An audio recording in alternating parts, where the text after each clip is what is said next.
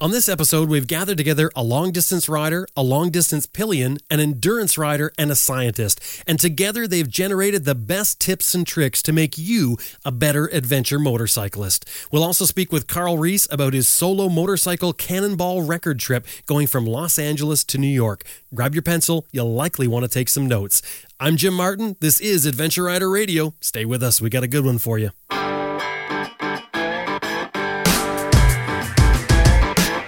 Hi, I'm Sam Manicum. Nick Sanders. Terry Borden. Sandy Borden. Jack Borden. Graham Field. Austin Vince. Jason Spafford. Lisa Morris. David Peterson. Rachel. Ed March. Glenn Hickstead. Dr. Gregory W. Fraser. Dave Barr. Michelle Lamphere. Tiffany Coates. Herbert Schnatz. Brett Cox. Zoe Cano. Nathan Millward. Glenn Hoskins. Joe Rush. Jeremy Craker. Simon Thomas. Lisa Thomas. Simon Pavey. Grant Johnson. Robert Wicks. Sid Simon. Elizabeth Martin. This is Nathan Millward. You're listening to Adventure Rider Radio.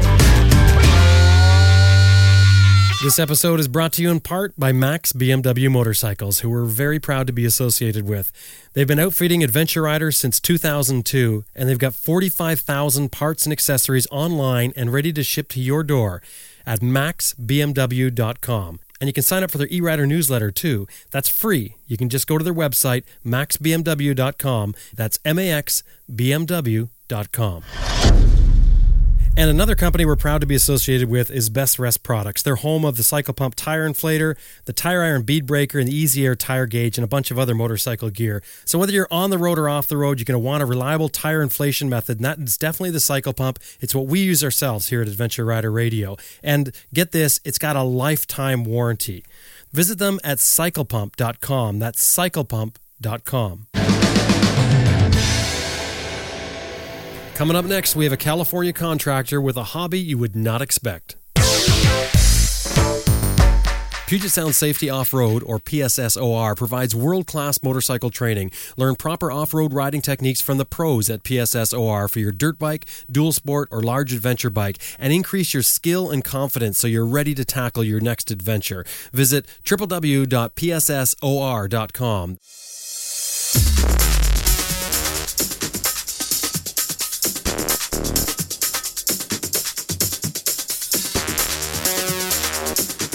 By day, Carl Reese is a California contractor. But in his spare time, what he likes to do is set world records. In fact, in less than a year, he set 7 world records. One of them being a solo motorcycle trip, often referred to as the Cannonball Run, from Los Angeles to New York. And his trip, he did it in 38 hours and 49 minutes. Now, if you know anything about the width of the United States, the mileage involved, and then on top of that, the traffic congestion, you'd think this is almost impossible. Here's Carl to tell us how he did it. My name's Carl Reese. I'm from Southern California, and I'm most notable for setting 7 world records in the last 12 months. Well, Carl, welcome to Adventure Rider Radio. Thank you for having me. How did you get into motorcycle riding? About the age of 12, my uncle, who's only a few years older than me, had a dirt bike, and anytime I went to go visit my grandparents, he was riding around on it, and I just thought it was amazing because my family was not rich by any means, and the fact that you could be mobile and go places on 2 wheels was just amazing when he would let me ride it. And so my cousin had a bike for sale that he had grown out of, but again, my parents weren't in any position to purchase that for me. So they told me if I wanted something like that, I'd have to save for it. So over the course of 2 summers, I mowed neighbors' lawns and raked leaves in the fall and shoveled driveways. And I even sold greeting cards and shoes door to door at age 12 and 13 to save money. I sold Mason shoes. I don't even know if they're in business anymore. I'd take a trace of somebody's foot and send it off and have a shoe made. And fortunately, I had a lot of good neighbors that were willing to help me out and saved my birthday money, and I managed to scrape together $300 to buy a used Suzuki 70 Street and Trail, and would ride with my uncle and my stepbrother places, and man, we cut through Pennsylvania woods, and we even drove on the roads a little bit, and the freedom of being on a motorcycle, and I think it meant a lot more to me because I had to save the money myself to buy it, and that got me started on motorcycle riding. That is an early start for sure. And I think you're right, though. I think there's something about earning that, isn't there? You had to wait those 2 years. And I'm sure a lot of your neighbors probably said, oh, it's the Reese boy again. He's at our door. What do we do? Should I shoo him away? No pun intended. Yeah, it was honest to God's truth. If I could find something in the back of a magazine that would say that they would pay you either in points or in money to sell their product, I would knock on doors, and had a lot of doors closed in my face, and then there were a few people that would just say, yeah, I'll buy some Christmas cards from you. I even pulled weeds at a flower shop that was up the hill from where my parents lived. And after school, I'd pull weeds for an hour in their greenhouses before I would go home and do my own chores, which I didn't get paid for, and then do my homework, and then get up, go to school, and do the next thing the same day. In the summer months, I had a little bit more time to earn extra money at my grandfather's gas station. My grandfather would pay me to rake the trash out of the bushes and mow his grass there at the business, and wait on customers when I could. And it was a long, arduous road to get that first bike. And from there was no turning back. I think my first road experience was I was working in upstate New York. I was about 19 years old, and I was on a job site with a bunch of guys that were working. They were having a picnic on a Saturday. And I showed up, and a couple guys had their Harleys there at this picnic, and I was looking over this, Harley, and the guy came over and said, "Hey, you want to take it for a ride? Here's the keys." I'm like, "Are you kidding?" And he's like, No, take it for a ride. We're going to be pitching horseshoes here." I left, and I didn't come back until 2 hours after dark. And the guy was in a panic. I'll bet. And he was like, "Where'd you go?" And I was like, "Oh man, I went exploring down this road, and oh man, this thing's great." And I said, "I got to get a bike." And I was like, "What'd you pay for this?" And he told me, and I was like, "Oh man, I got to find something used." So I started asking around the job site, and the guy that would refill the propane tanks there in upstate New York to keep the job sites warm. He had one leaning against his garage. It was an old Water Buffalo 750, and it had been leaning against his barn. He had a tarp over top of it. The carburetors were all gunked up. Battery was dead, of course, and the tires were rotted off of it. And I said, "What do you want for it?" He says, "I'll take $350. And I said, "Okay, I'll get you the money on Friday." So paid him, took it home, put some tires on it, and I rode that thing around for 2 years, I think, before I traded up. And it had a big Windjammer fairing on it. And, I mean, again, that was my childhood all over again. It was, being mobile on two wheels, and now I could go anywhere on the roads. And I just wanted to explore every single back road. I wanted to know where each road led to and what I was going to see on that road. How did you get interested in doing speed records or just speed and distance riding to begin with? I guess my main reason for wanting to do speed records stems from two friends that come to mind. One friend had done 3 tours back to back in Iraq, and when he came home from his last tour, he was left with a gash in his head from an IED explosion. The second IED took out his driver, and when he came back from that third tour, him and I got a chance to talk. And he was telling me that his wife thought that would be a good time to leave him, and he was just kind of at the end of his his rope, so to speak, and I invited him to come out west, and that we would just ride motorcycle together and just try to, clear his head a little bit. And I knew that it was important to kind of get him out of his box that he was in at the time. So I invited him out here to California. We rode motorcycles for about 5 days, and then he went back to Pennsylvania. And this high school buddy of mine ended up getting some new perspective on life. And about the same time, I was having some health issues, and more or less, my doctor told me they were stress related. But by no means was my stress anywhere near what my buddy was experiencing. Being in combat, but to look back on it all now, I think we both kind of rescued each other. It was a time for him to decompress from what he was going through, and for me to get away from my business a little bit and reprioritize, a work-life balance. So, by the end of those 5 days of riding together, this is the first time that I had dusted my bike off. It had been sitting in the garage, and I was making all kinds of excuses of why I didn't need to go riding.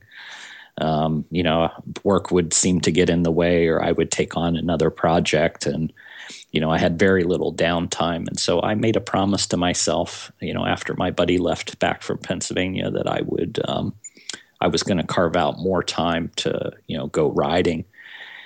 And probably about a year or two later, something else surfaced. A close friend of mine that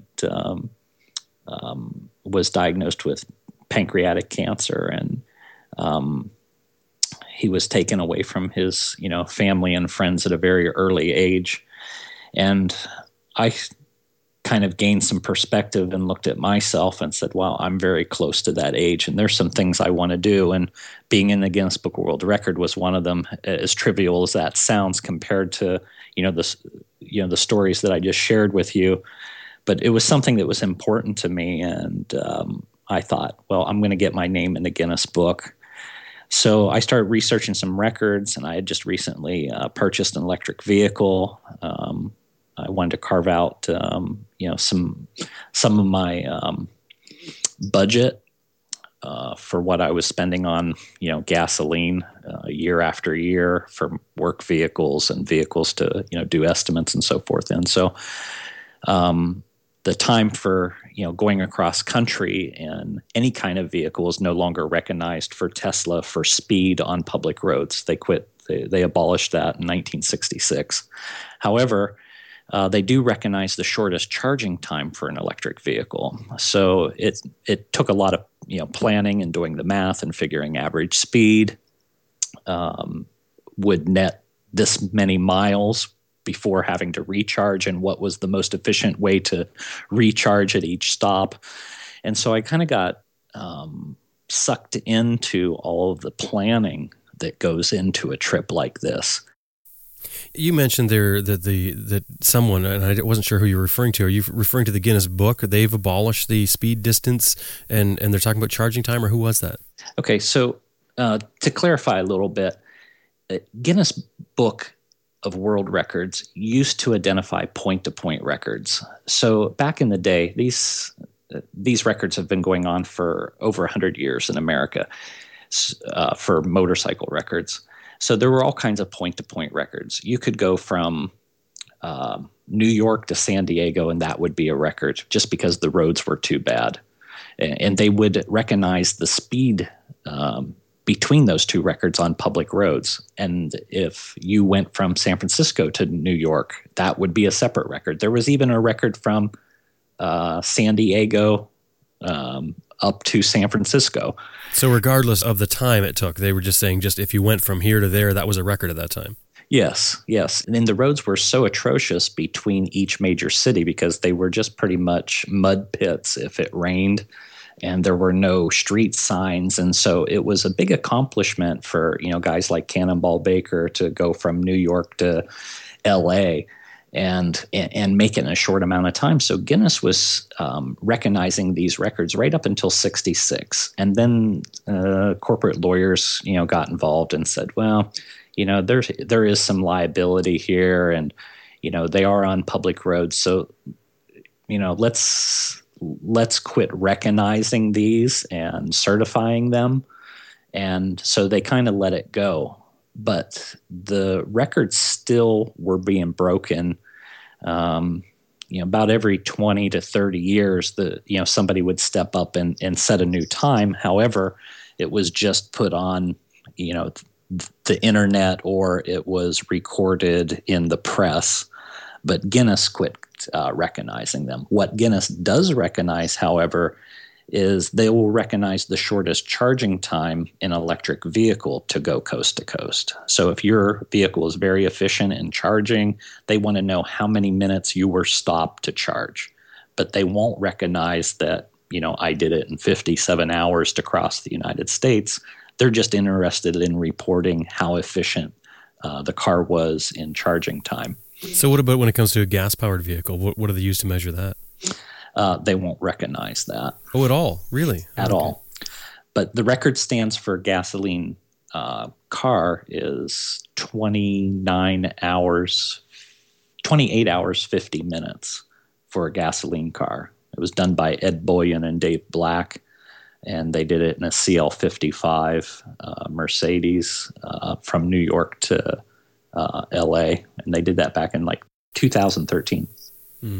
You can totally see why the Guinness Book has stopped recording it, and it makes sense. I mean, otherwise you're going to have people screaming down public roads trying to break records, and it's just going to keep escalating. I mean, people just keep pushing the limit, and of course the potential for someone to be hurt is huge. That's why these records are always sort of raise eyebrows, when people talk about distance and speed records. What was the motorcycle Cannonball record that you set then? I set the fastest time between New York and Los Angeles, and I did it in 38 hours and some change. And the record had stood for almost 33 years by George Egloff. Now, this record hasn't been officiated through the Guinness Book then? No, but the evidential standards that I brought forth exceed what Guinness would have required to prove my time. So just to give you an idea, George Egloff's time was recorded during the U.S. Express Run, which was a underground event that was held once a year for 4 years. These guys would gather in New York City and punch a time card at a parking structure in Manhattan, and then they would drive to Redondo Beach at the Portofino Hotel, and there was a employee time clock there where they would punch the card again. And George Egloff was the only one to enter this event in a motorcycle. Everybody else did it in cars. And prior to that, George had entered into another underground event that's well known called the Cannonball Run, and that was held by Brock Yates. And he was an editor for Car and Driver magazine, and at the time they were kind of rebelling against the 55-mile-an-hour speed limit. So George entered Cannonball Run several years in a row, and he had done the U.S. Express a few years in a row. So the Cannonball Run then is sort of this underground thing, which is pretty cool sounding. And it was set up where people entered and it was all sort of done on the sly? Okay, so I'll tell you how the Cannonball came about. Cannonball event was named after Cannonball Baker, who in the early 1900s had set several land speed records across the United States. And people would turn out in the cities and cheer him on and raise their hats and even have parades for this guy. And when he come blazing through your village, people would stand at the edge of the street and listen for the motor, buzzing in the distance. And he would pass through their town, nothing but dust blowing behind him, and he wouldn't stop for, anything but refueling and to take a nap. And he set multiple records. So fast forward to the early 70s, Brock Yates was a editor for Car and Driver magazine, and he had done an interview with an NBA star who he asked, "Hey, we're a car publication. What is your favorite car?" And he said, "Well, it was this Cadillac." And Brock asked him why, and he said, "Well, I drove from LA here to New York to see my girlfriend, and I did it in some 40-something hours. And Brock Yates said, that's unbelievable, the speed limits and so forth. And he's like, well, this has got a big V8 engine, and when you're cruising across the western United States, there's a lot of vast open spaces where it's just desert and it's not as congested as the East Coast. So I made pretty good time. Well, Brock Yates's listeners called BS on the story, and they wrote in, and they actually had so many people write into the magazine that they said, well, we have to do another piece similar to this. And Brock said, well, I'll drive across the United States in a van and I'll see if, this is possible. And he did it. And again, the readers just wrote in like mad. And he said, well, I'm going to take a stab at this. I'm going to have an event, and we're just going to name it after Cannonball Baker. And that started the Cannonball runs. That's really interesting. And of course, many people, I think most people probably listening to this have seen the movie Cannonball Run, which is made, after that. So how long did the Cannonball Run go for? I want to say that the Cannonball Run was ran by Brock Yates for something like 4 or 5 years.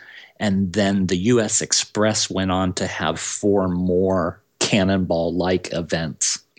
How did it feel to break this record on your motorcycle?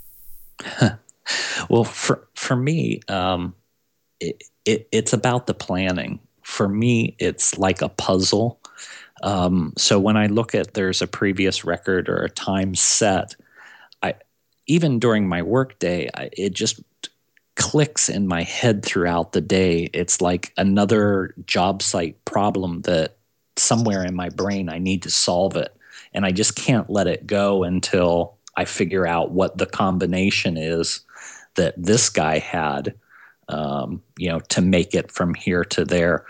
So it's basically trying to crack the code of what can be accomplished and, accomplished safely. So when you're looking at, the motorcycle record, for me, I wasn't willing to take any kind of stimulants and with any of my records. So I gave up coffee, tea, and sugar like 6 weeks before I set out. I consulted with a nutritionist that said even though you enjoy coffee, you need to purge all that stuff out of your system. If you want, coffee to have its maximum impact on you when you need to drink a cup, you can't have all that stuff in your system. So,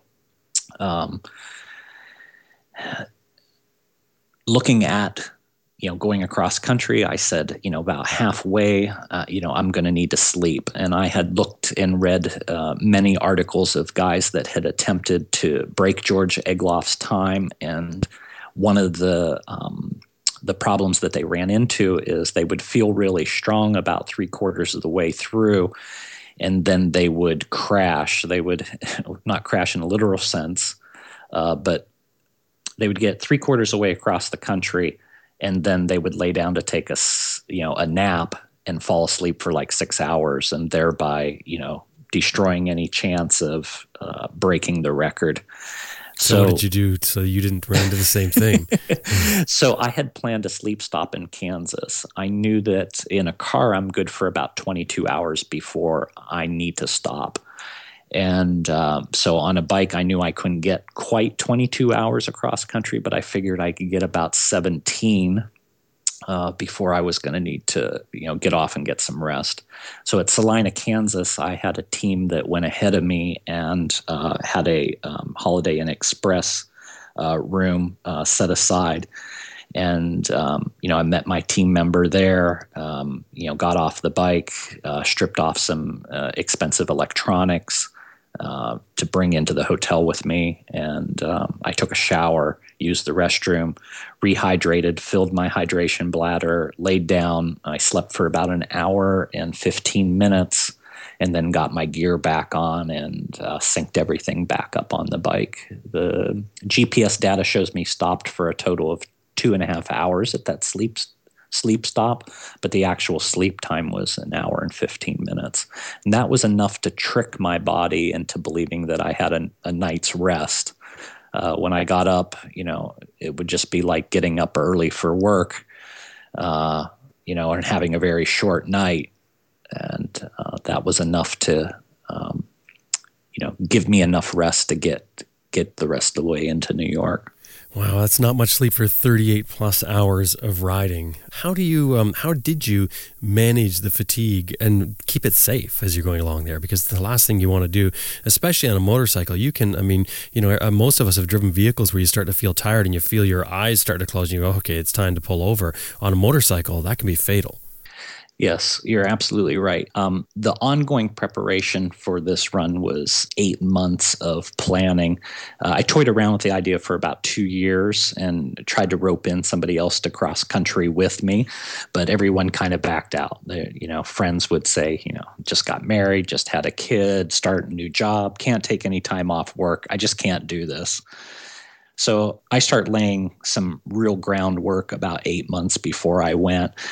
And I had already started taking stationary spin cycle class to kind of build up my core and get myself used to, a workout routine. I worked with a personal trainer to get my core strength built up to strengthen my back to be setting for a long period of time.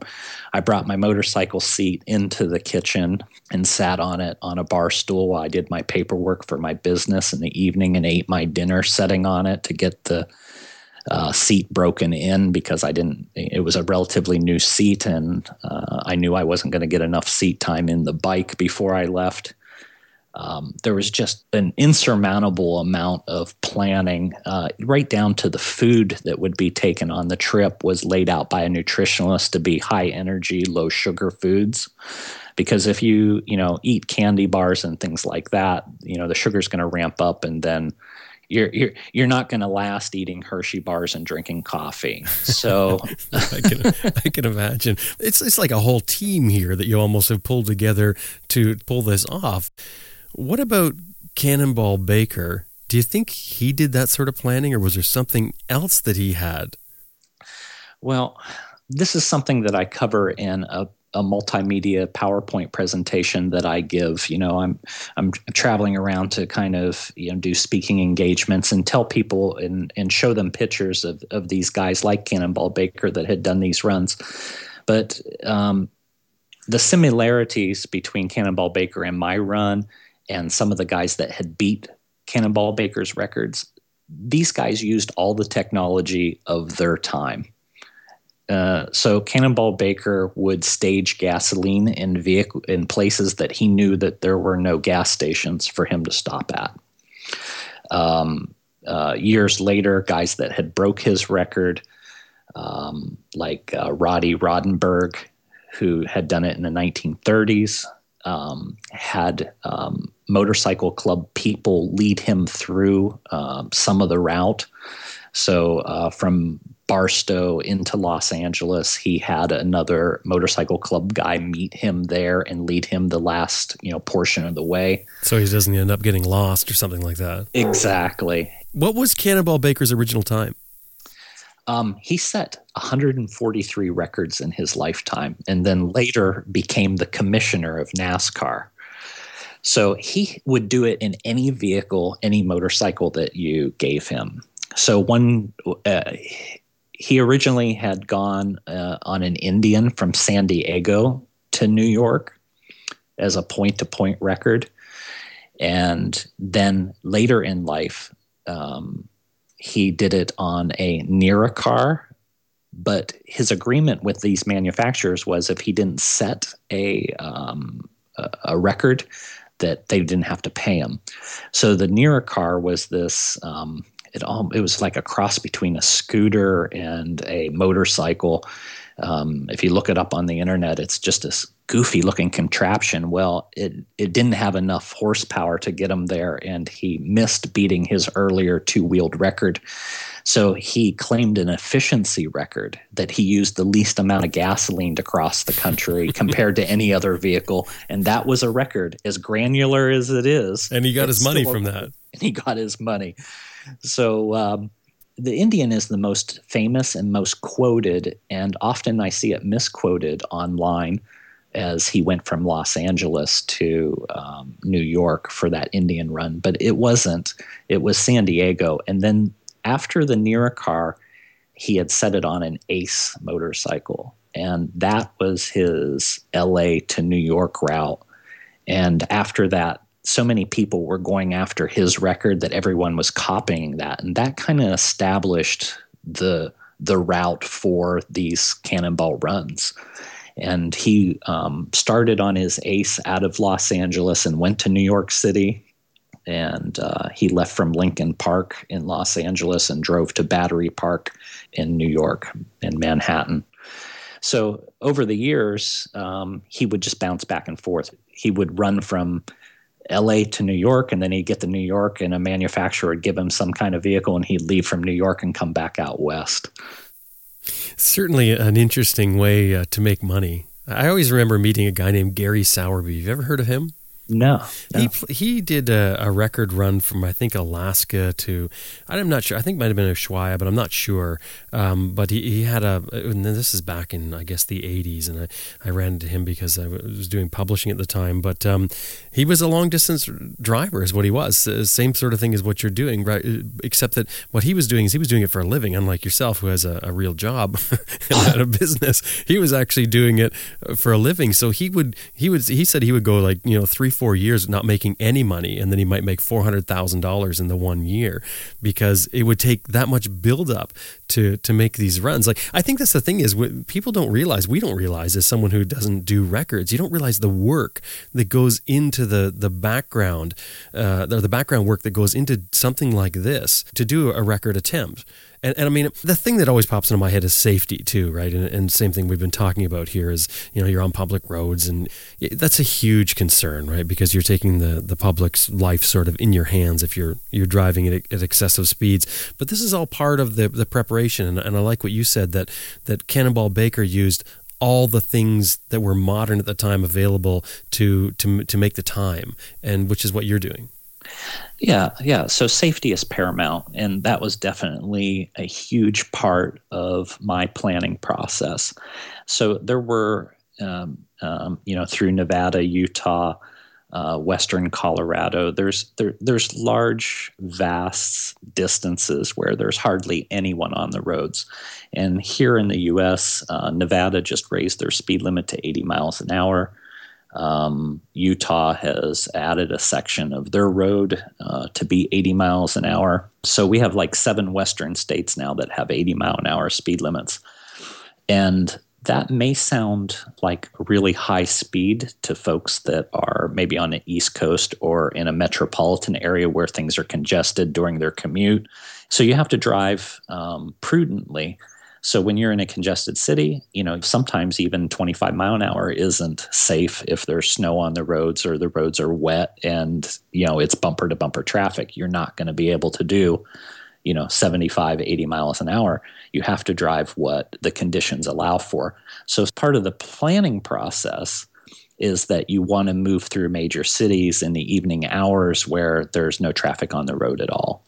And part of my planning process is that I had 12 safety teams staged across the United States where there were vehicles that would leave prior to my arrival, and they would help negotiate whether I needed to take the bypass to go through the city based on construction or road conditions or traffic. And these teams were wired into my helmet. I had 2 redundant Bluetooth systems, and I was wired into a network conference bridge that corporations use to do conference calls on. So I could have 50 team members wired into one telephone conversation all at the same time. And my phone was dialed into that number continuously. It was on a hot redial if the cell reception dropped out. But anyone that I needed to talk to knew that they needed to call into that number to be into my helmet, whether they were just listening and monitoring, what I was doing at the time, or I could talk to the team member that was closest to my motorcycle at the time. So these guys would watch weather, they would watch traffic patterns, And these team members were also scouting for anything, on the road. For instance, in Utah, there was a piece of plywood that was laying in the number 1 lane. Through Kansas, one of my team members spotted a obliterated deer that had got hit by an 18-wheeler that was in pieces in number 2 lane, and I happened to be traveling in that number 2 lane in the evening hours. So these are the bits and pieces of information that they would call. I wouldn't have to answer the call because I just kept the hotline hot continuously in my helmet. So instantly, I was getting information where I didn't have to be looking at, my cell phone to see what the weather is. I would have team members telling me, hey, in 15 minutes, you're going to be running into a rain squall. If you get a good opportunity, you should get off the bike and, get your rain gear on. That's interesting. I wouldn't have thought technology would have played that big of a part in your crossing. And it's also interesting to think of the technology of the motorcycle and even the road surface. I mean, you mentioned before about how it was an accomplishment to get across the country on the roads because the roads were so bad. But even the machinery, I mean, if you look at the machinery, the brakes, back in the day were horrible. The machine was not powerful. It was not aerodynamic. It was not set up for weather, et cetera, et cetera. So all that has changed now, and you're riding a completely different experience from what they did. That's for sure. I didn't have any sponsors, and you had talked earlier that, one of the gentlemen that you had talked to that was, making money from setting records. I've made $0, and I have not monetized, at all from this record attempt. Carl, let me ask you this. On this record attempt, what did you expect it to be like compared to what was it actually like? Like what sort of caught you by surprise, maybe even blindsided you at the end and you go, wow, I didn't expect that? That's a good question. I'm not sure I have an answer for that. I think the biggest shocker that came to me was about the time that I was coming into Manhattan. And at that point, I had realized that I was awfully close to have broke George Egloff's record. And that was a very emotional moment for me because I could see the skyline of Manhattan. And I knew at that point that if I could just get the rest of the way into New York City, without making any kind of errors that, or getting struck by a vehicle, a commuter or something like that was going into the city late at night, that I was going to make it. And at that moment, all the time and preparation that had gone into that was, a well of emotion at that point. And probably one of the lowest points of the ride was I got to just about 5 miles outside Belmont, Ohio, and my tire was starting to wear to the point to where it was no longer going to be feasible for me to make it across country on those sets of tires. And while I was along the side of the road evaluating, what needed to be done, I had been told that the tires that were on the bike were going to last me to New York, no problem. However, the technician that was giving me that advice didn't realize the speeds that the bike was going to be doing continuously. And so, needless to say, the tires didn't have enough tread left on them to get me the rest of the way across country. So I'm along the side of the road in Belmont, Ohio, very low point because I had just crossed 3/4 of the way across United States. And we had been setting a pretty good time, and the team members were calling around looking for a tire. I had some folks from the local dealership out here calling some dealerships. However, everything was 45 minutes out of my way. And if they could get the tire on, it would take them about an hour to put the tire on, and then another 45 minutes for me to get back onto my route. And I would have to go back to Los Angeles and start again. And so we had a primary date, which was August 28th, which happened to be the full moon, and that planning was on purpose to have the most amount of illumination at night. And then, of course, I had wired on a set of Clearwater auxiliary lights that were like 15,000 lumen. These things were like turning on the sun. So I wouldn't outrun my headlights at night. And so all of this planning, I had an alternative date, and the alternate was September 25th, I believe, which was the next full moon. After that, you really can't get over the Rocky Mountains safely. So I would have had to wait until spring to make another attempt. And in my mind, I was like, this is like climbing Everest. And, sleep deprivation drills that you go through when you're in the military, through boot camp, they keep you up to show you what the human body is capable of if you push yourself. So I had gone through 8 weeks of going to work on Friday morning, and then Friday night I would stay up through the night and do paperwork. And then when Dina would get up on Saturday morning, her and I would have breakfast and go about our Saturday routine. It would be like pulling a double midnight shift. And then Saturday night I would, go to sleep, and I would sleep all day Sunday well into the afternoon, and then get up Monday morning and start my work week again. And so when I left for the motorcycle run, my body was already used to, okay, this is a Friday morning. I get up early, got out of Los Angeles before the morning rush hour and, crossed the country. The only difference is on Friday evening, I stopped in Kansas and had an hour nap. So, you can build yourself up to this, but it was just so crushing to have a tire issue. So the technician had found a tire in West Virginia, and I started that direction at a very slow pace with my feet down, just hovering above the ground in case I did have a blowout.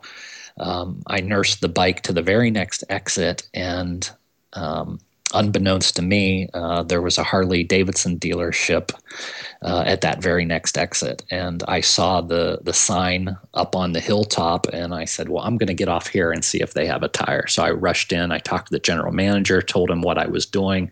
He immediately grabbed me by the arm and dragged me into the stock room, and him and I looked through every single tire that they had there. They had one that was very close to what I needed. So we put it on and found out that the tire was rubbing against the single side swing arm. I called the technician out here in California, and I talked to Jay, and I told him what was happening. And I said, can we shim it? Can we put, some washers between the hub and the rim? And he said, do it. So I hung up the phone. I asked the technicians, did they have some washers? They picked out 5 washers, put them on, and I got the rest of the way in New York City. Well, the technicians out west and several people on my team were monitoring my GPS position. I had some tracking software on the motorcycle. As soon as the ignition turned off, they called me, and Jay said, Carl, how'd you make it to New York? And he said, what'd you do about the tire? And I said, Jay, we told you I was going to shim it. He said, Carl, I said, don't do it. Oh, man. Now, Dina says that I have selective hearing and that I heard what I wanted to hear. And, in my defense, I was pretty much exhausted at that point. And it's possible that the cell phone had cut out during the part where he said, don't. But there is a danger. He said that the tire can loosen with a washer between the hub and the rim. So immediately, and I got a new set of tires put on, and I took the bike to my dad's in Western Pennsylvania and parked it there. Well, Carl, that is an interesting story, and thanks very much for coming on and sharing it with us. You're welcome. My pleasure. That's quite a story. That was Carl Reese from California, and he is a record setter, Guinness Book World Record setter, and I guess non-official record setter as well. You can find out more about Carl by visiting his website, carlreese.net. Coming up in just a few minutes, we've got tips and tricks for the average rider that's going to improve your riding experience. Stay with us. We got a lot more coming up. Arrowstitch.com/ARR. And that /ARR lets them know it came from Adventure Rider Radio. But it's also going to get you 10% off your first purchase or free shipping on your next order for existing customers. Now, Arrowstitch says the best way to ride more is to make riding your easiest, fastest way to get from A to B. Simple everyday commuting, errands, long-distance riding, whatever. And for 33 years, Arrowstitch has been designing and selling equipment that makes riding everywhere in all weather easier, safer, more comfortable, and more fun. Now, I'll tell you, I've been trying some Arrowstitch gear, and I'm already feeling that because one thing I absolutely love, I'm wearing a Darien jacket right now and AD1 pants. The Darien jacket has the high collar on it that you can either fold down or lift up. You've got to look at it in the catalog, get out in some cool weather, you pop the collar up, and it makes the riding experience completely different. As a matter of fact, I'm finding myself just more apt to jump on the bike and ride out, even for a short ride, when the weather is lousy. So it's already working for me. Visit them at www.arrowstitch.com/ARR. And remember, when you're dealing with them, let them know you heard them here on Adventure Rider Radio.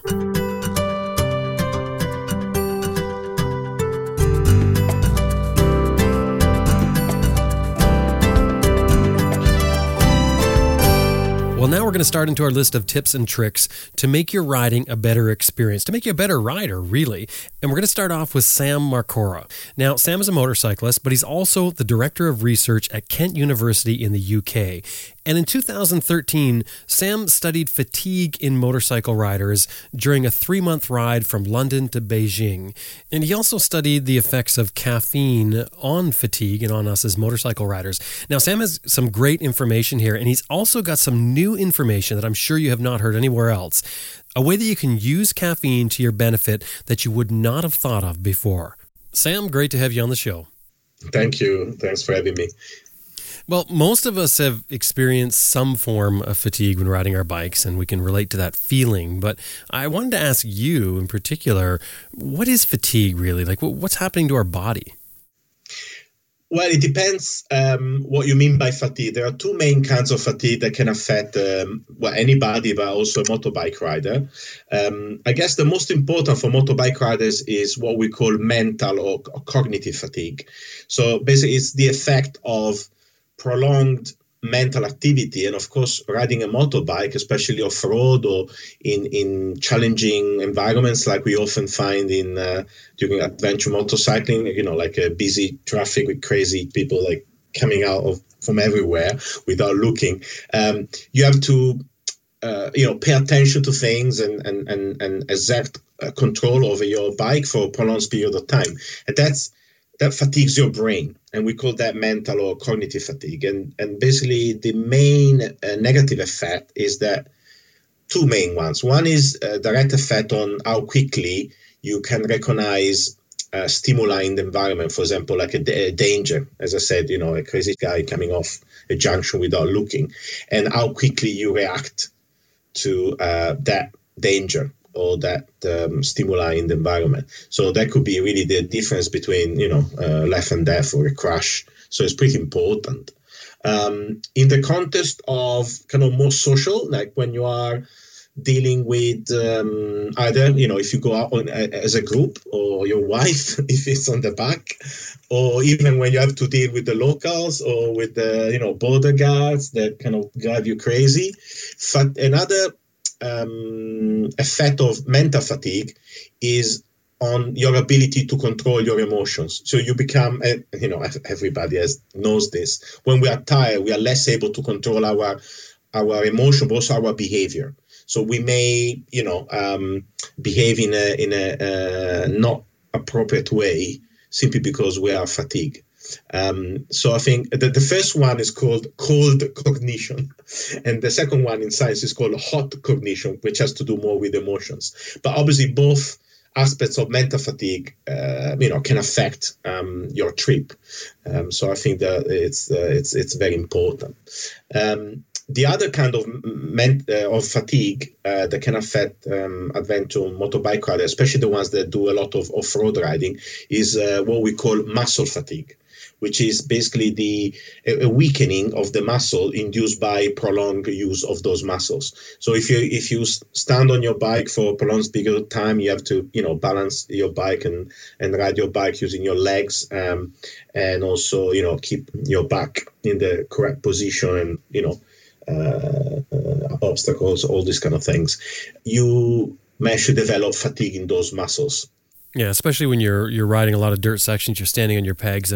I think most people who have done that or does that a lot can feel it.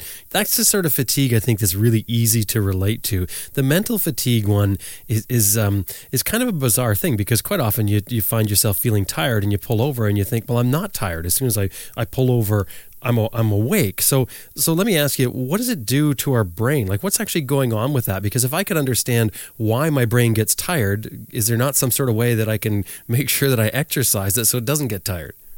Yeah, I mean, we're quite limited in what we can actually measure in humans, and also in terms of mental fatigue. And we're also limiting what we can measure in animal models in terms of cognitive function. So it's quite actually a difficult thing to study. But what seems to be the most likely culprit, if you like, for mental fatigue is the accumulation of a substance called adenosine. So the brain, it's made up of neurons, which are the cells that make up the central nervous system. So these neurons, we have billions of them in the brain with all the connections. When they are very active, especially if they're active for a prolonged period of time, like the neurons, if you like, in simple terms, the neurons that are devoted to pay attention to the road, put it this way, will be activated for a prolonged period of time when you're riding. And when they're activated for a prolonged period of time, they produce a substance that is called adenosine. And this substance is produced and exported outside the neuron. And then what happens when it accumulates outside the neuron, it can binds back to the neuron and makes the neuron less active. Basically, adenosine makes the cells that make up your brain tired, fatigued. So you can actually measure this in the neuron cells. The hypothesis there is some sort of protective mechanism. So then to avoid your neurons running out of ATP, which is a molecule that kind of serves to produce energy in any cell, including the neurons. So to avoid a complete depletion of this energy within the cell becomes fatigued. So it's kind of some sort of a protective mechanism at cellular level. The problem that has these negative effects on your reaction time, your ability to control behavior, et cetera, as I just said. So adenosine seems to be the key molecule, the key mechanism for these changes within the brain. So to say our brain is fatigued or mentally fatigued almost isn't really that descriptive, is it, for really what's going on? Because you think of fatigue, I think in a general sense, is something's getting tired. But in this case, it's being overcome with a chemical. So there's no way we can actually prepare for that, is there? Well, no, there are two things you can do. One, of course, is to, for example, in terms of preparation for a trip. If you're not very good in, if you're not a confident rider, if you don't have much experience riding, you will have to exert much more kind of mental effort in order to be safe or to ride well, off-road, both on the road. So that makes basically riding more difficult. And if riding is more difficult and it requires less automatic reaction and you have to put more kind of attention in what you do, this would be more fatiguing over the same period of time compared to a rider that is kind of has more kind of experience and a lot of actions are become automatic. So I think it's obviously it's a good advice is to to do some, like most riders do anyway, is to do a good training before you go, because that will help you become less fatigued, especially at the beginning of the trip. I think even if you start without much training, after a while you learn on the road. So I guess it becomes not so bad.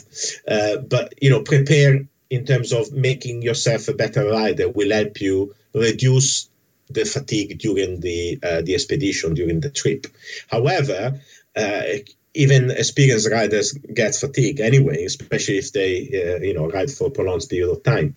And what you can do, which is related to this adenosine mechanism that I was just telling you about, is obviously, as I said in the previous episode, is caffeine.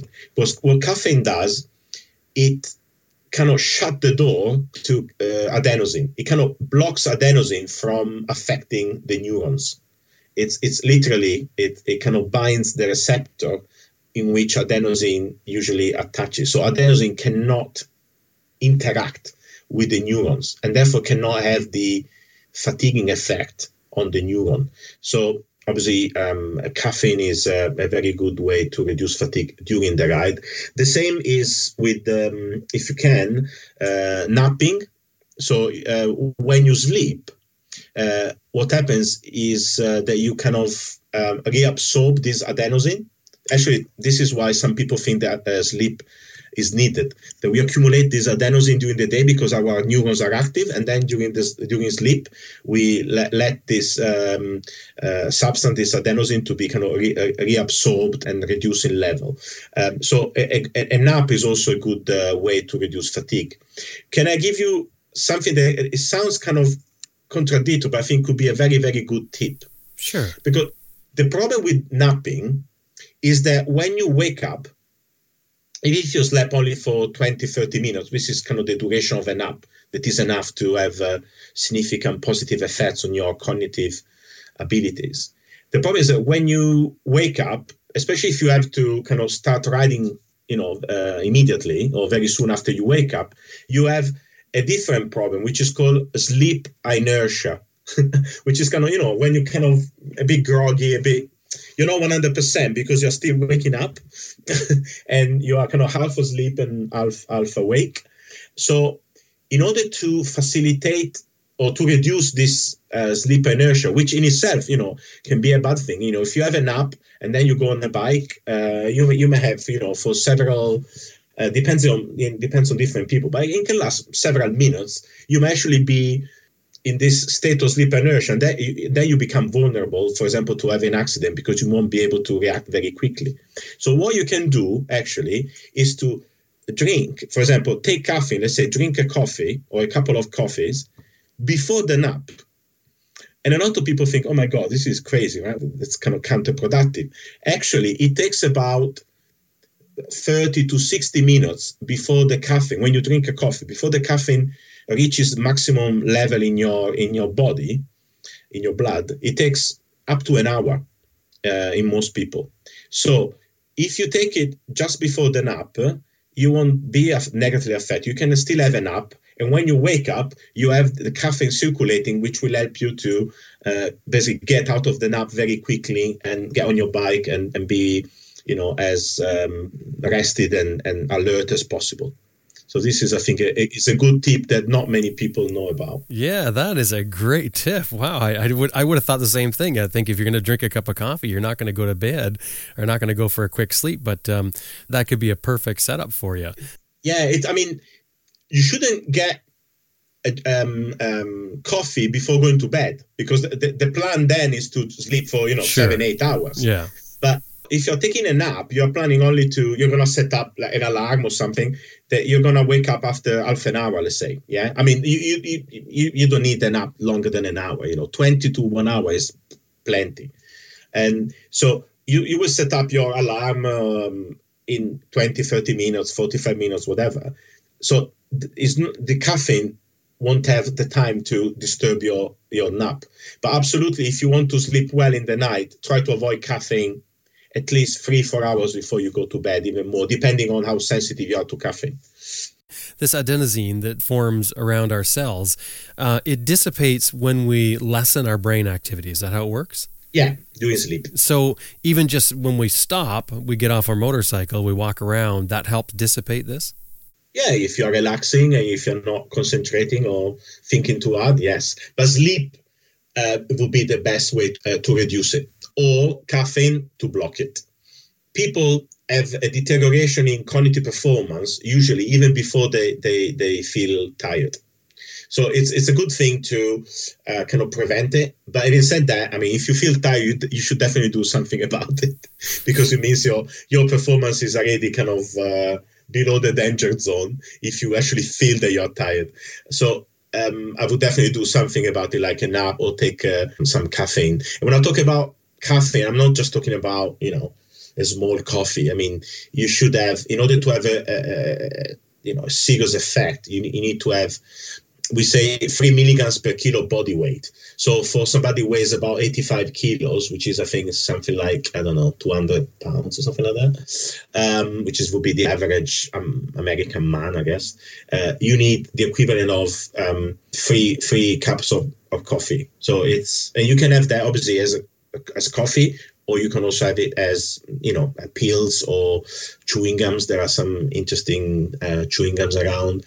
So you can have caffeine many different ways. It doesn't really matter which way you get it. I mean, there are some people that don't like coffee. You can get it in pills that don't taste anything. You just, put them down with some water. And it regardless of the form of caffeine, it will work in the same way. Or one of those energy drinks that seems to be so popular with young kids nowadays. Yeah, the problem with those, they contain a lot of glucose.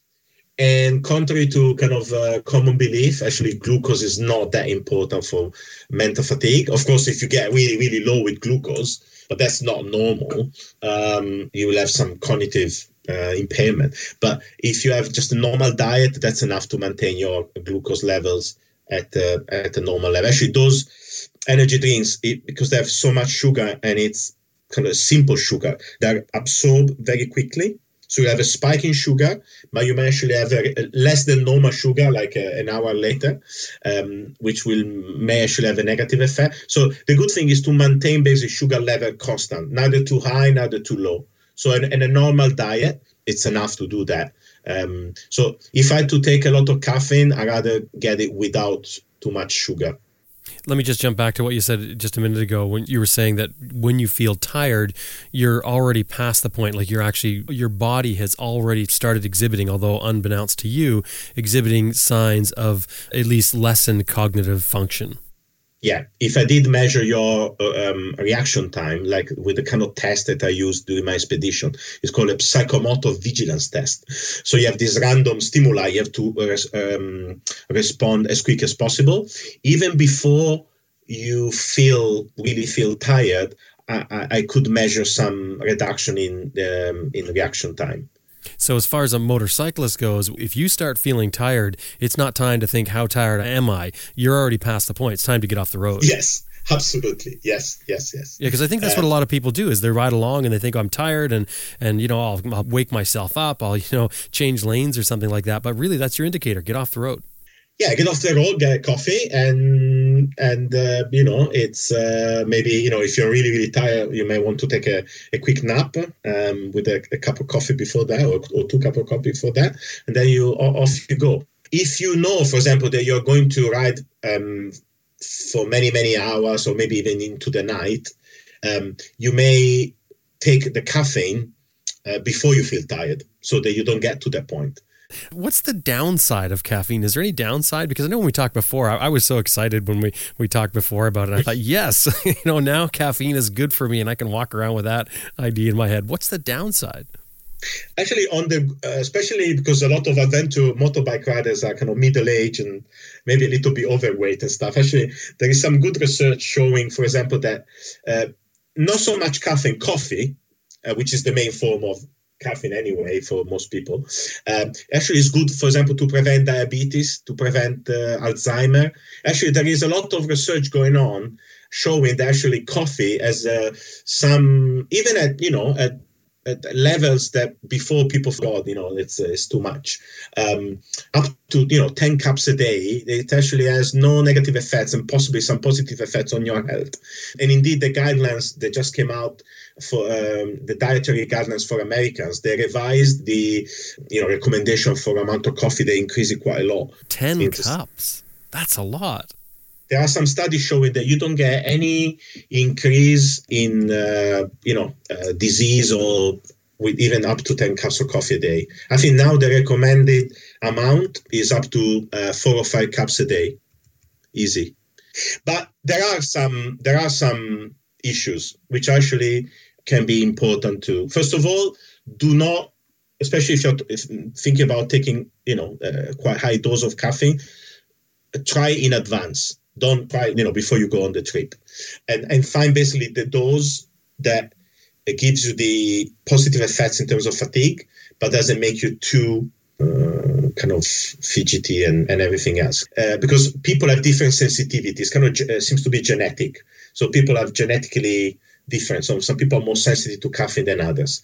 And the main side effects, if you take excessive amount, which is actually one of the reasons why athletes take it, again, in lay terms, speeds up your kind of nerve transmission speed, if you like. So it makes your neurons, including the neurons that make up the nerves that go from the spine to your muscles, more excitable, basically, more sensitive to excitable commands. So you may develop some sort of mismatch between the motor command, we call it, that your brain sends to the muscle, and how quickly the muscle reacts. And you're not used to it, screwing up your coordination because the muscle will contract quicker than you're used to. But to be honest, this happens only when you have very high doses of caffeine, and especially when you take it, if you're not already fatigued. Sam, what are some recommendations you have for things that we can do while we're on our ride to mitigate or handle fatigue? I guess if you can make your ride more enjoyable, it's very interesting. There is a lot of research showing that if what you do is enjoyable, even if it's mentally demanding, is less fatiguing than the same level of mental demand if you do something that you don't enjoy.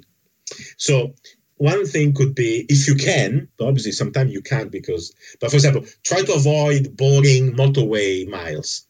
If you can get out of the motorway and do twisties, and you may actually think, oh, that's more mentally demanding, but because you actually enjoy it and it's not boring, it's actually less mentally fatiguing than the motorway boring ride. But if you can, making things more enjoyable, that also means, for example, having proper gear. So if you are hot and sticky or too cold, that will have some direct effects on your brain, making you less capable of reacting quickly. This seems a little bit like it's all in our head, excuse the pun, but it seems like, so if we're on a boring ride, then this adenosine develops and isolates or impairs our cells' abilities to communicate. But if we stimulate it, then that improves that. That's, I guess it does away with that chemical. But then if we're overstimulated, then it brings that chemical back in. This is a tough one to manage. Yeah, but as you say, it's all in your head. But what's in your head is your brain, which is made of neurons. There's no kind of ghost or anything, So actually, the difference between the boring ride and the exciting, twisty one is, you may actually produce the same level of adenosine. The problem is kind of the areas that are activated differ somehow. So when you are in a we call it a negative, we say negative affect, we call it. So when you are bored or you don't like to do something, the areas, not all of them, but some of the areas that are activated are different from the brain areas that you activate when you do something you enjoy.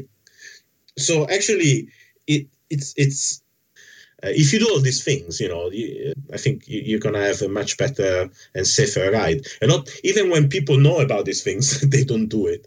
I guess hopefully through your program, people will take care of themselves a little bit more.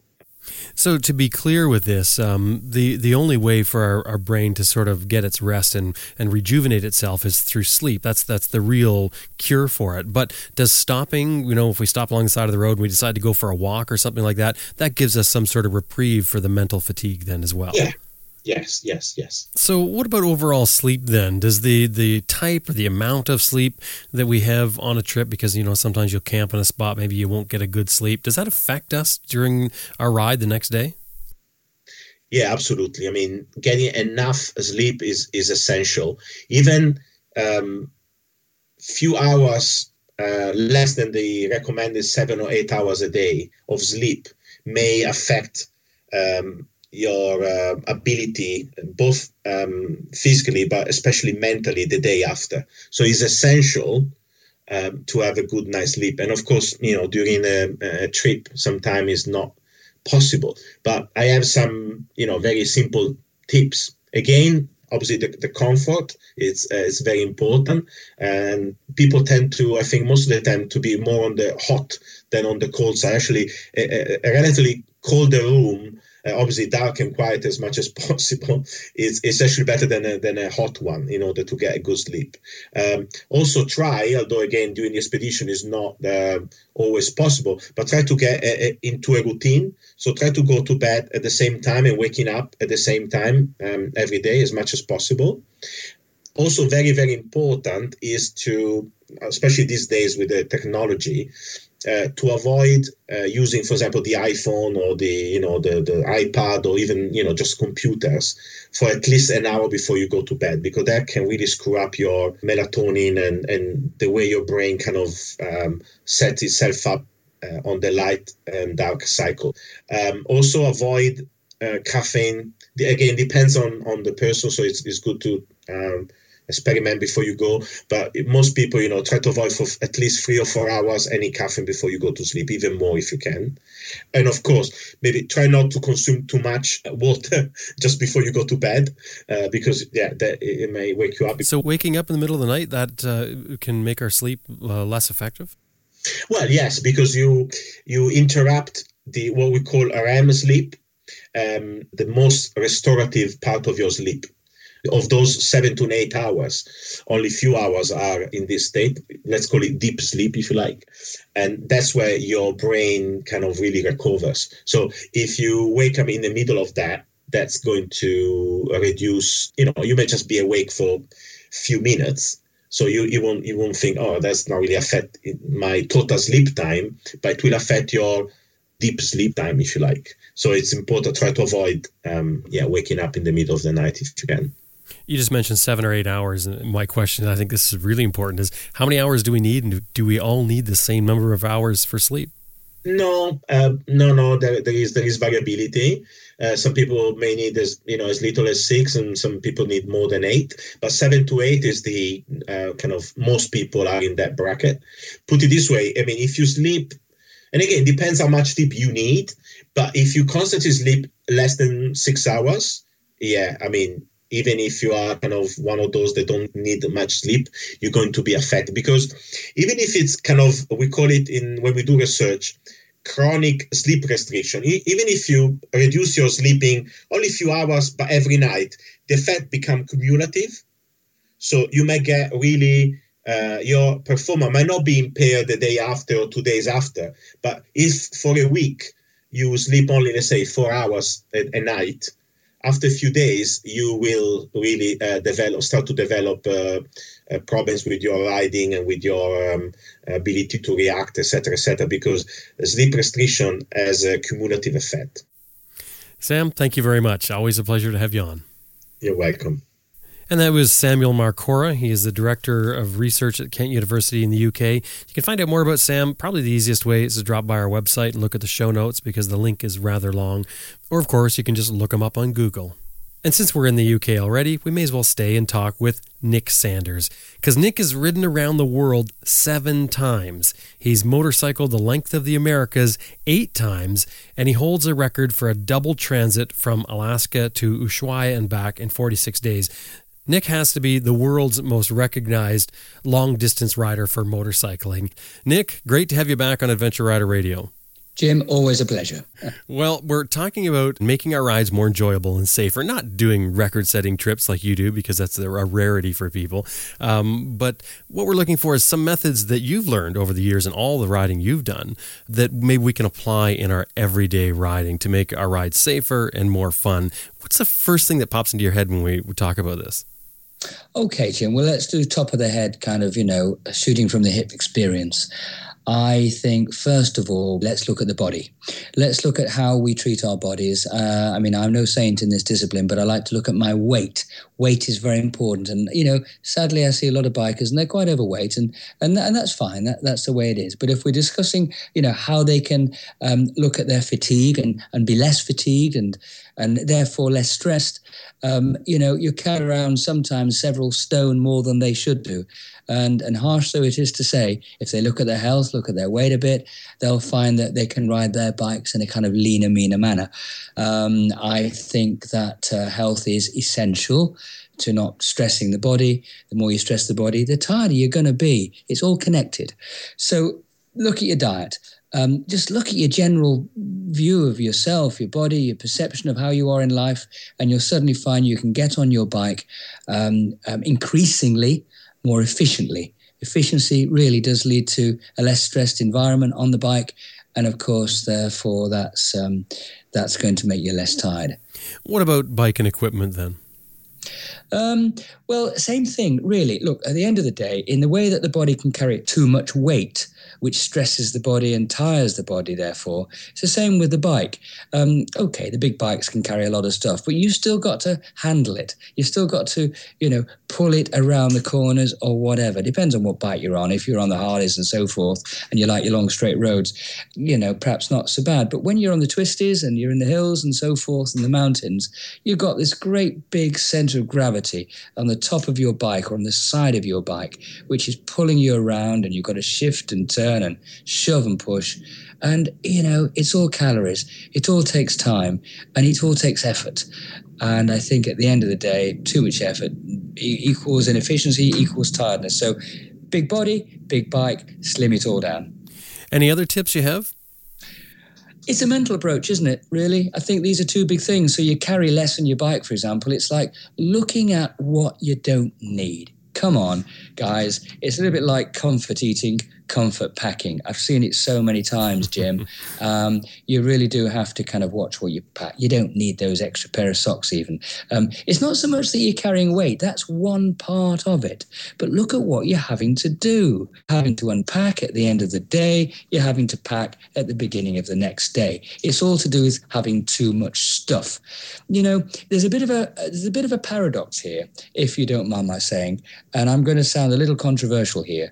But the same, we bikers, we like to think that we can cut and run, we can leave the house, leave family and friends, and we're on our road, on our adventure and so forth, taking the minimum, giving up on all the life stuff that we've accumulated. That's what we like to do. And yet, what do? You pack your bike to the gunnels. You take stuff you don't need. 3 pairs of shoes, 4 pairs of trousers, T-shirts you're never going to take out in the first place. You've got to look at the overall feel of the whole thing. It's not the weight, it's the consciousness behind it. Look at when you pack, ask yourself several times, do I really need to take it? And if you don't take it. Nick, thank you very much. It's a great pleasure, Jim. Thank you very much indeed. That was long-distance adventure rider Nick Sanders. And you can find out more about Nick by visiting his website, nicksanders.com. Well, we still have a couple of people to talk to, but really what it comes down to with riding the motorcycle, one of the biggest things is managing your fatigue, because we get, as Sam Marcora said, we get physically tired and mentally tired. So some things you can do to help deal with that. One of them is riding better roads. I think Sam had mentioned that as well, about not riding the boring highway. Pick a road that's curvy, pick something interesting. Definitely wearing the proper gear, because I know even a helmet that is loud, if you're not wearing earplugs, there's another one, earplugs. If you're not wearing earplugs, you tend to get mentally fatigued because you're listening to that buzzing and the whirring of the wind, and that wears you down. So it's another thing. And all these little things are going to add up to something big in the long run. A lot of people plan their trip, but what you should be also thinking about is plan your stops. So if you plan your stops, instead of just making it a roadside pullout where you've got a garbage can to stare at, try and plan your stops where it's something interesting going on. Maybe a little hike that you can do, or at least a view, but something that's of interest. Now, all these things affect us as motorcycle riders in general. It doesn't matter if you're just riding around on your cruiser and going a short distance, or whether you're going a long distance, or whether you're running a race. And really, when it gets into running races, that's when you have to be really careful with your energy and how you manage fatigue. Christophe Barrier-Varjou is an endurance rider. He's a motocross champion. He's been in the Dakar Rally 4 times in Africa and South America. And the Dakar, as you know, is the toughest, most dangerous motorsport race in the world. Christophe was the subject in the award-winning film called Dream Racer, and we had him on here quite some time ago talking about that film and his bid at running the Dakar and what it was like. So we contacted Christophe and asked him if he could share some tips from his riding experience and racing experience that would apply to everyday riding. Christophe, welcome back to Adventure Rider Radio. Jim, thanks for having me. Well, we're talking about making our riding more comfortable, better for everyday riding, and a lot of that is managing fatigue, and I certainly know you have to do it because that's a huge thing in the Dakar is just the endurance because it's an endurance race. So what tips do you have for us as far as managing our fatigue and making riding more enjoyable on an everyday basis? Well, the first thing in riding a motorbike, and this is something that not a lot of people actually do, and I don't, even during the Dakar, I don't see a lot of people doing, which is, actually something very simple, which is stretching before you get on a motorbike and then stretching when you finish the day to release all the lactic acid inside your muscles. So that's in itself will help fatigue for the next day. Then you deal into how you ride a motorbike and, the body position and how you actually sit on a bike, how do you stand up, where do you put the weight on the pegs, how do you hold the handlebar, and all of this has to deal with achieving a proper balance which is a position where you do not use any muscles apart from standing up on a motorbike and standing up in a natural position or sitting down in a natural position where you do not use any muscle. And one of the biggest muscle group that you have in your body is your abs. And your abs are actually controlling how you move the bike underneath you. And, it's a lot easier to control a motorbike with your abs than it is to try to hold it really hard with your hands and your arms and your shoulder. And the problem with that is that when you do this, you get tired very, very quickly. Not only during the ride, but also, the next day and the following day and so on and so forth. So the important part is achieving that balance. Now that balance is fine when you sit still and or you stand up still and the bike is not moving. That's pretty straightforward. But when the bike is actually on dirt and going up, going down, hitting rocks, ruts, sand, and all of that, that bike is constantly moving underneath you. And the way to achieve that perfect balance is to preempt every bit of movement that the bike is going to do and move ahead of time. So, for example, if you accelerate, the bike wants to go from underneath you, the bike wants to go forward. And people have a tendency to, hold on to the handlebar while the bike is pulling them, pushing them toward the front. And therefore, you hang on tight with your arms and your hands. And then you start having problems with your hands. So the way to avoid that is that as the bike moves forward, you slightly move your body forward as well to, again, not use any muscle in your hand or in your arms. So you maintain that perfect balance. The same is true when, for example, if you go down a hill, the bike, you hitting the brakes, the bike is slowing down underneath you and your body wants to go ahead of the bike. And so again, you hang on to the bike and you can use your arms to hold on, or you can use your legs to hold to the tank, or you can slightly tilt your toes inward and have the natural position of the natural movement of the legs actually squeezing the tank for you, so you don't have to actually squeeze the tank using strength and your inner leg muscle. So there's a lot of techniques to try to avoid using any muscles while riding the bike, which then helps in managing fatigue during 7, 10, 12, 14 hours a day ride. And all of that takes a long time to practice. But I guess you have to be aware of what you need to do in order to isolate all the things that you have to work on to reduce the effort on riding a bike. So it's staying loose on the bike. You're not clamped onto the handlebars. You're staying balanced and loose. And that's right. The handlebar is purely used to operate the accelerator, the brake, and the clutch. You don't use your strength to turn the handlebar or to hang on to the bike. All of this is done through balance and a proper position on the motorbike. That way you can maintain, a long day of riding in the dirt without being tired. However, you got to be careful when you enter a rough section full of rocks and holes. You have a tendency to cramp on the bike just in case. And that's where the experience comes in. If you are loose on the bike and you don't have that experience, then you will lose the bike underneath you very quickly.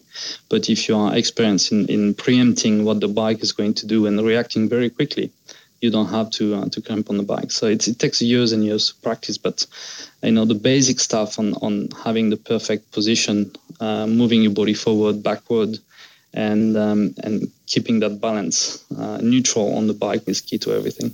So if you're doing it right by when you accelerate, if you're not holding onto the bars and holding yourself up, same as going down a hill, if you're not pushing back on the bars and holding yourself up, then you must be getting close to learning how to do that.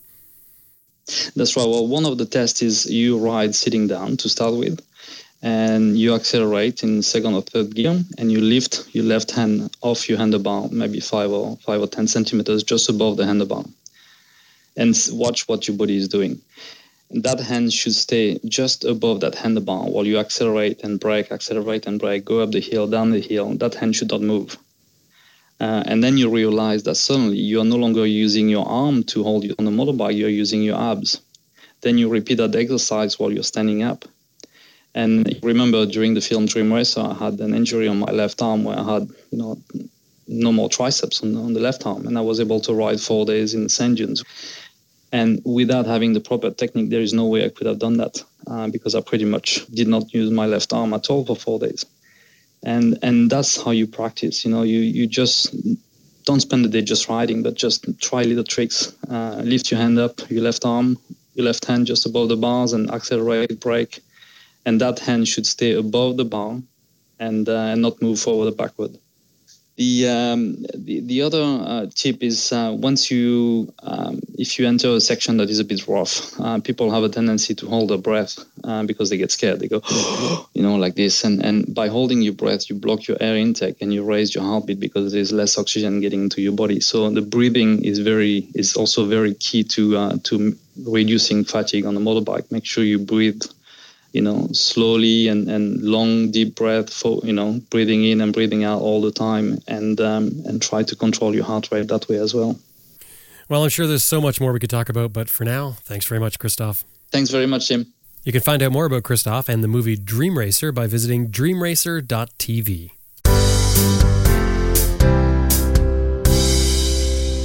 Well, you'll want to drop by this website, giantloopmoto.com, because if you go there and use the promo code ARR, it's going to get you free shipping in the United States.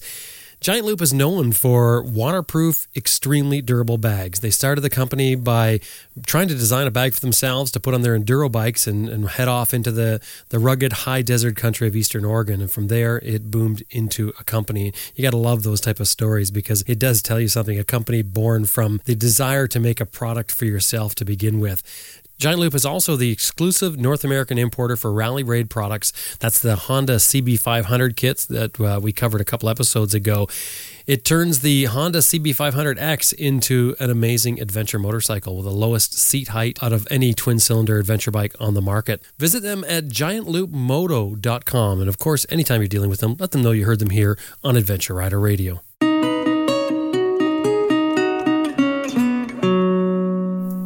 Well, we haven't quite covered it just yet. We talked about riding. We talked about the things we can do as riders to mitigate fatigue and make the riding more exciting and keep us alert and enjoyable. But what about the pillion? What about your passenger? The person sitting on the back of your bike. It's difficult for the pillion as well. And Shirley Hardy-Ricks is a pillion with a lot of miles under her belt. She's traveled to many different places in the world on the back of a motorcycle with her husband, Brian. And both Brian and Shirley are also on our ARR Raw episodes. If you haven't heard that already, you'll want to drop by our website and check that out. It's a separate show. It's roundtable discussions. Both Shirley and Brian ride around on their BMW, and they've just completed their third trip, which was into Russia and Mongolia. I thought we needed the perspective of a pillion, so I asked Shirley to come on and talk to us about what she does to keep herself alert and to fight off fatigue and boredom on the back of a motorcycle. Shirley, welcome back to Adventure Rider Radio. Thanks, Jim. Good to speak to you again. Now, I know you've spent a lot of time riding as a pillion because that's what you do. You're not a licensed rider. You only ride on the back of Brian's bike. How many miles do you think you've covered as a pillion? Well, we worked out that we've done about 170,000 kilometres outside of Australia. And around Australia, I don't know, lots. Probably the same again, maybe, or even more than that. So, I've spent a lot of time on the back of the bike. All care, no responsibility. I don't know about no responsibility because I understand it as you handle the navigation. No, not really. I can't read a map. To trust me with navigation. No, I'm sorry. I got that wrong. No, you didn't handle navigation. You're supposed to point out obstacles. There was something I thought you were doing on the back. Oh, no, I do point out obstacles. But if I'm doing directions, I actually have to tap Brian on the shoulder of the way we should go, because being a left-hander, I tend to point in the left direction and say go right. So he doesn't know which way he has to go. So we have a tap and direct situation set up. Well, that's important to work out. But so let's start off with, because we're dealing with fatigue on motorcycles. Now we're going to talk about fatigue as a pillion. So clearly you do get tired on the back? Absolutely, I do. We try and go by the rule which probably all people in charge of a vehicle should do, and that's have a break every couple of hours and get off and just stretch and walk around, maybe have a drink or something to eat, but just have a little break off the bike. But even doing that, and sometimes that's not possible, I can get very tired on the back and have been known to fall asleep on more than one occasion. Okay, so hang on here. First, I was going to ask, what do you do when you get tired? But then you've answered it. You said you actually fall asleep. Now, it's clearly the design of your bike in particular that allows you to do that, because not every bike you could fall asleep on is a pillion. I'm not even sure on any bike how safe it would be. What happens when you fall asleep? You just fall forward into Brian? I do actually fall forward, which is good, and I don't sort of fall on go either side as if I'm about to fall off the back of the bike.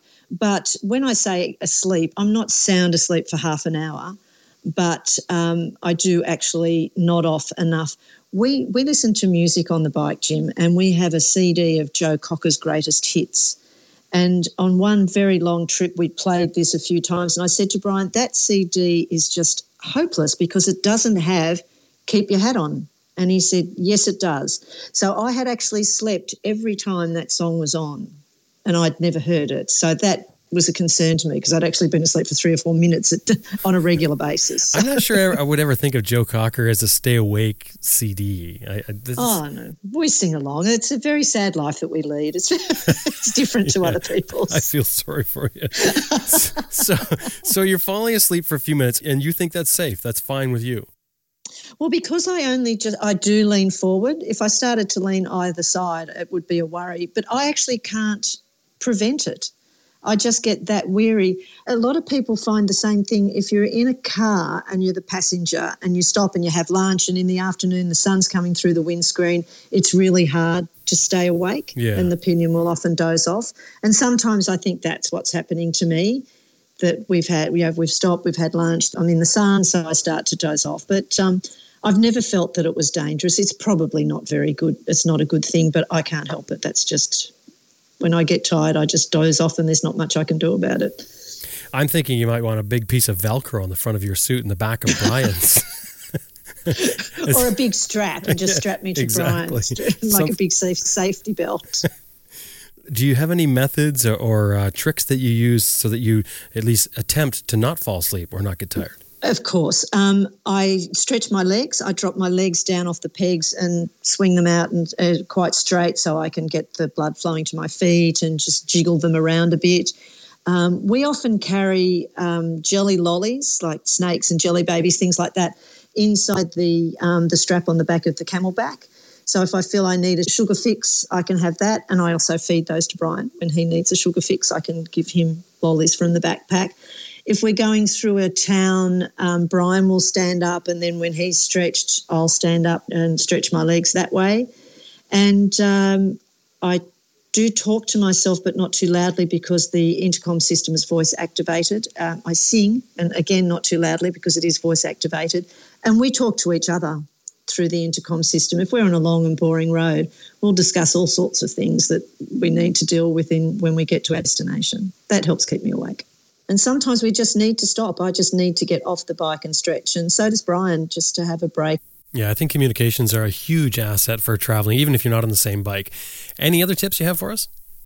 Look, I think you've just got to be sensible about stopping and having breaks, because we have got the most comfortable bike, and while I need to stretch my legs, I don't get I don't get knee cramp or some of the problems that I know if you're on a little sports bike and you're very cramped. But you just need to get off the bike and have it, even if it's only 2 or 3 minutes. We don't need to stop for a long time, but just to stop, get off, stretch, have a drink of water from the Camelback, maybe have something to eat, have a chat, get back on the bike and go. It's a good thing to do because we have a tank that gives us 600 kilometres range, so we don't have to stop every couple of hours to get fuel. That's a thing that I hear a lot of people say with smaller tanks. They say they don't mind it because it gives them the opportunity to stop and stretch their legs while they're refueling. Exactly. Whereas we can just keep going, and you have to be careful to make sure, even if you're feeling really good, you do need to stop because your concentration levels go down, and you just need to, you know what it's like. You need to have your wits about you all the time on a motorcycle because a lot of the car drivers are out there with the intent to make sure your day is a miserable one. So. That's great, Shirley. Thanks very much for your input. No worries, Jim. Talk to you again soon. And that was a Pillion's point of view from Shirley Hardy-Ricks, and you can find out more about her and Brian's adventures at their website, aussiesoverland.com.au. This episode is brought to you in part by Max BMW Motorcycles, who we're very proud to be associated with. They've been outfitting adventure riders since 2002, and they've got 45,000 parts and accessories online and ready to ship to your door at maxbmw.com. And you can sign up for their e-rider newsletter too. That's free. You can just go to their website, maxbmw.com. That's maxbmw.com. And another company we're proud to be associated with is Best Rest Products. They're home of the Cycle Pump Tire Inflator, the Tire Iron Bead Breaker, and the Easy Air Tire Gauge, and a bunch of other motorcycle gear. So whether you're on the road or off the road, you're going to want a reliable tire inflation method, and that is definitely the Cycle Pump. It's what we use ourselves here at Adventure Rider Radio. And get this, it's got a lifetime warranty. Visit them at cyclepump.com. That's cyclepump.com. Puget Sound Safety Off-Road, or PSSOR, provides world-class motorcycle training. Learn proper off-road riding techniques from the pros at PSSOR for your dirt bike, dual sport, or large adventure bike, and increase your skill and confidence so you're ready to tackle your next adventure. Visit www.pssor.com.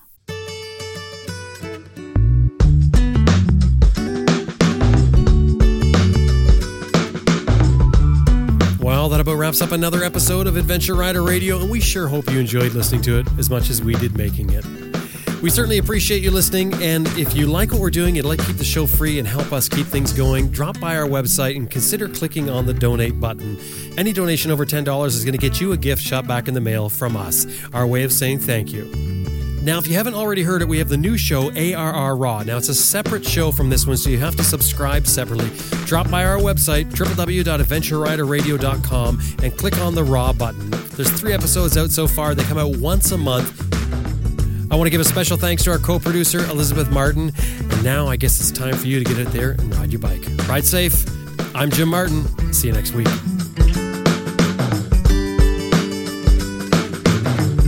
This is Scooter Transcotty coming to you from Adventure Rider Radio.